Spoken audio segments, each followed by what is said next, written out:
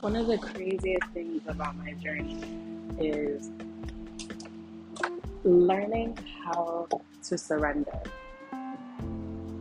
See, being able to surrender is one of the most important parts in the journey because there is almost nothing that is fully in our control, right?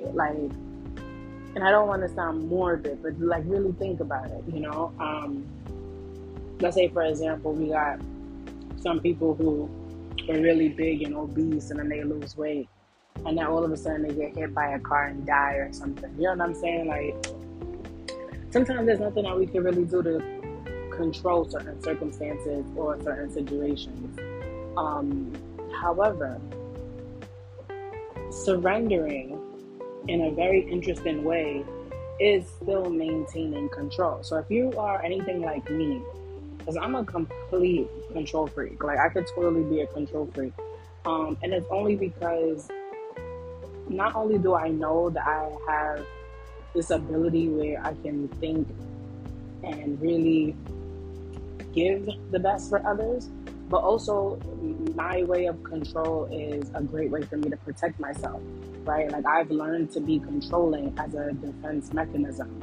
And that's where the control issues that I've been having actually have kind of worked against me, right? Because all this time I was thinking like, oh, well, I'm doing this for the greatest good, for this reason, for that reason, whatever reason I'm making up. But the thing is really truly being able to surrender your journey to God, like accepting the fact that no matter what happens on this journey, in this life, that you're gonna be good, that you're gonna be safe and secure and stable, and no matter what people try to plot against you or how people may try to work against you, it doesn't matter. None of it matters. And I think that is why we must all really get to a point where we're okay with not knowing what tomorrow brings. And it's like, looking back at my situation, I really asked God, like, you did all of that just to have me really sit down and look at my life and acknowledge that I am truly on a journey. Like you took away everything. Like you gave me the trial of Job when I least expected it, and it was just for a higher purpose. It was for a reason that not only does other people cannot understand this journey I'm on whatsoever. So I stopped trying to explain it to them, because they have their own life, they have their own journey, and that's what they need to focus on. However, for me, this journey in particular was so intricate because it was like each and every way that I thought that I was trying to fix my situation, I was really just trying to control my situation, right? Like I was telling someone very close to me the other day, I've never gone without a job for this long, or I've never had this type of job in my life. Like, what is this, right? Like, I was really mind boggled about it, and it got to a point to where I was like, I have to just pray about it.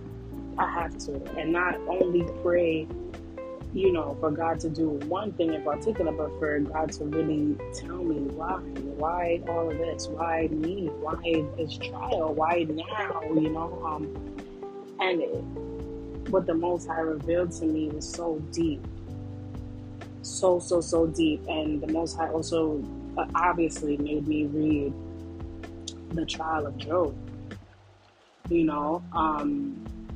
There's this very spiritual, God-fearing man who had it all.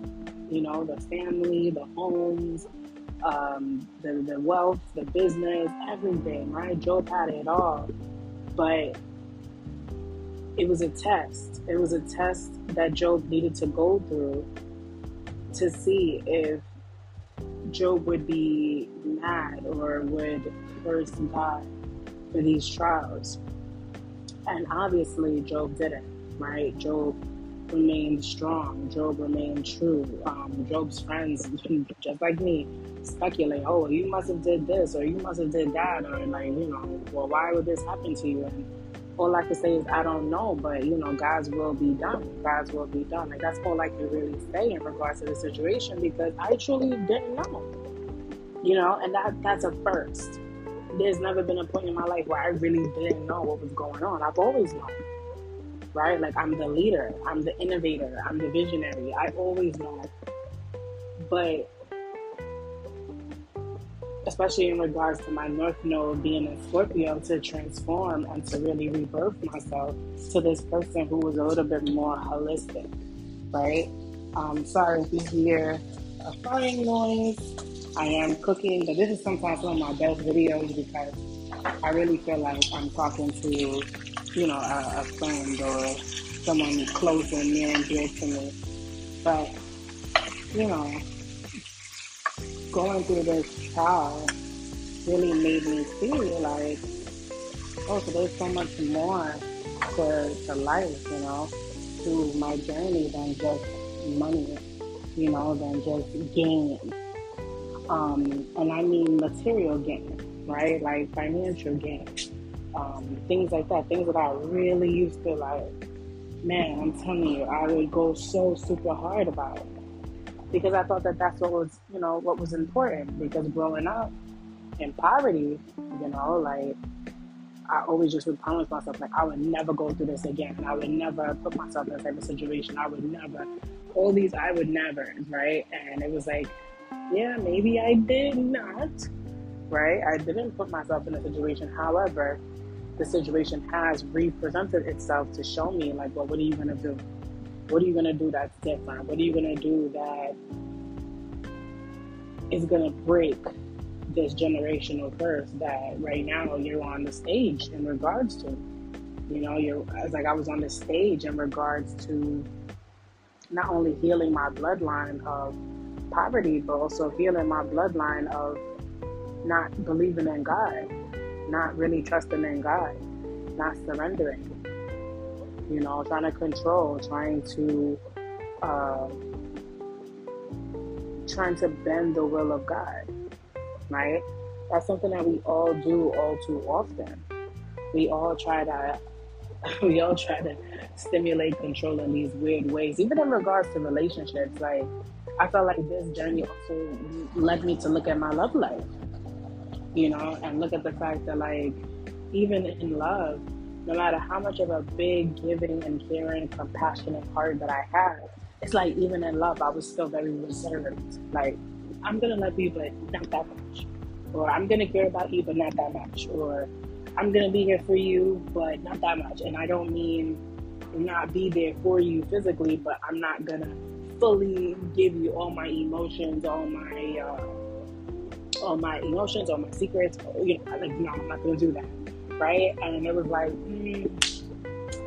that's that subconscious energy that keeps ruining your relationships, because you're being too analytical about love. You cannot be analytical about love. It's either you love or you don't. You care for this person or you don't. Right? You want to support this person or you don't. It's not like, okay, I'm just going to get my feet wet. Right? Like, love is not a pool. Love is sharing, true intimacy with another human being. And you can't do that if you're always fearful, if you're always scared that things are going to go wrong, or you're always thinking of some crazy ass scenarios. Like, that's really who I was. That's really what I would do. There's plenty of relationships that I've been in that could have been extremely successful. Extremely. Now, granted, right, much I want to return to, no, I never said that. But they had a lot of potential, right? Because when you want true change in a relationship, yeah, the other person should change, obviously. But the most important person that changes in a relationship that is destined to happen is yourself. So when you change, right? When you change, when you evolve, when you become this higher being, right, on earth, that inspires whoever you're with, whoever you're dating, whoever you're married to, whatever your situation is, that inspires that person to become a better person, to become a more stronger person. But again, this is if that relationship is destined to happen. If it's not, then it's just not. That person is gonna still be a douchebag, an asshole, or whatever they are, and you are gonna continue to elevate. You are gonna continue to rise and improve, and really just keep rising to the occasions until it's time for you to meet your actual soul partner. So again, these are just some little ways that we think that we're doing things the right way, or we think that we're operating out of love, but sometimes it's just solely out of fear. And that's, as God's children, we're never supposed to operate out of fear. Never. That's beneath us. That's beneath us, because we are supposed to truly trust that God got us. No matter how crazy the situation may look. But again, it's hard, it's not easy, it's not something that you could just do overnight. It's something that takes a lot of practice. Like, for example, for me, making money. Making money is something that has been kind of stagnant for me for a while. And my way of trying to control it was, okay, I'm going to sign up for school, I'm going to get a job, I'm going to work on my business, I'm going to do all these different things, which indeed I did. However, again, the situation kind of proved to be unfruitful, because that's not what I was supposed to be doing. I was not in a, Lord, how can I explain that? I wasn't supposed to be giving my all to this situation in particular, where it's like all I'm focusing on is the monetary value. I'm not focusing in on the fact that God is trying to show me something, right? So I just kept trying to fix the situation, fix it in my way. And it wasn't until I really prayed and I said, God, fine. I surrender. I relinquish control. Have your way in my life. Have your way in this situation. Make the changes that I need, because I just can't. I can't do it on my own. I can't find a way to rectify this, no matter what I'm doing, no matter all the people that I know, or the networking, this, that, nothing was happening, right? Sometimes I tell people that God put the entire world on pause for me. Because in a way, that's how you're supposed to feel in your relationship with God. Like you're his only child, like you're the only being. And that's giving main character energy, which you need. You need to acknowledge your importance, really, to start to acknowledge the fact that, like, things are not happening to you, they're happening for you. Right? Like, I know that, this might sound all over the place. However, if you re-listen to it, right? You get through all the noise from upstairs, you get through all the frying pan noises, the fan noises. There's a lot of depth in this podcast right now. There's a lot of depth in this episode, and the main important part of it is to just surrender. All right? And if you're short on cash and you have a bill coming up, one, you have to trust that God got you. Seriously.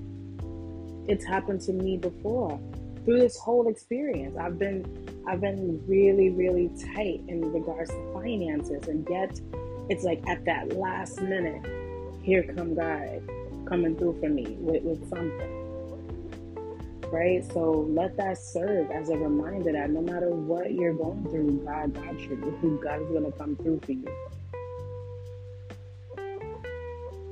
So, even if, let's say, you're in a relationship, y'all having problems right now, if this is really who you're supposed to be with, trust and believe that God is going to come through for you. Yes, He will. Yes, God will.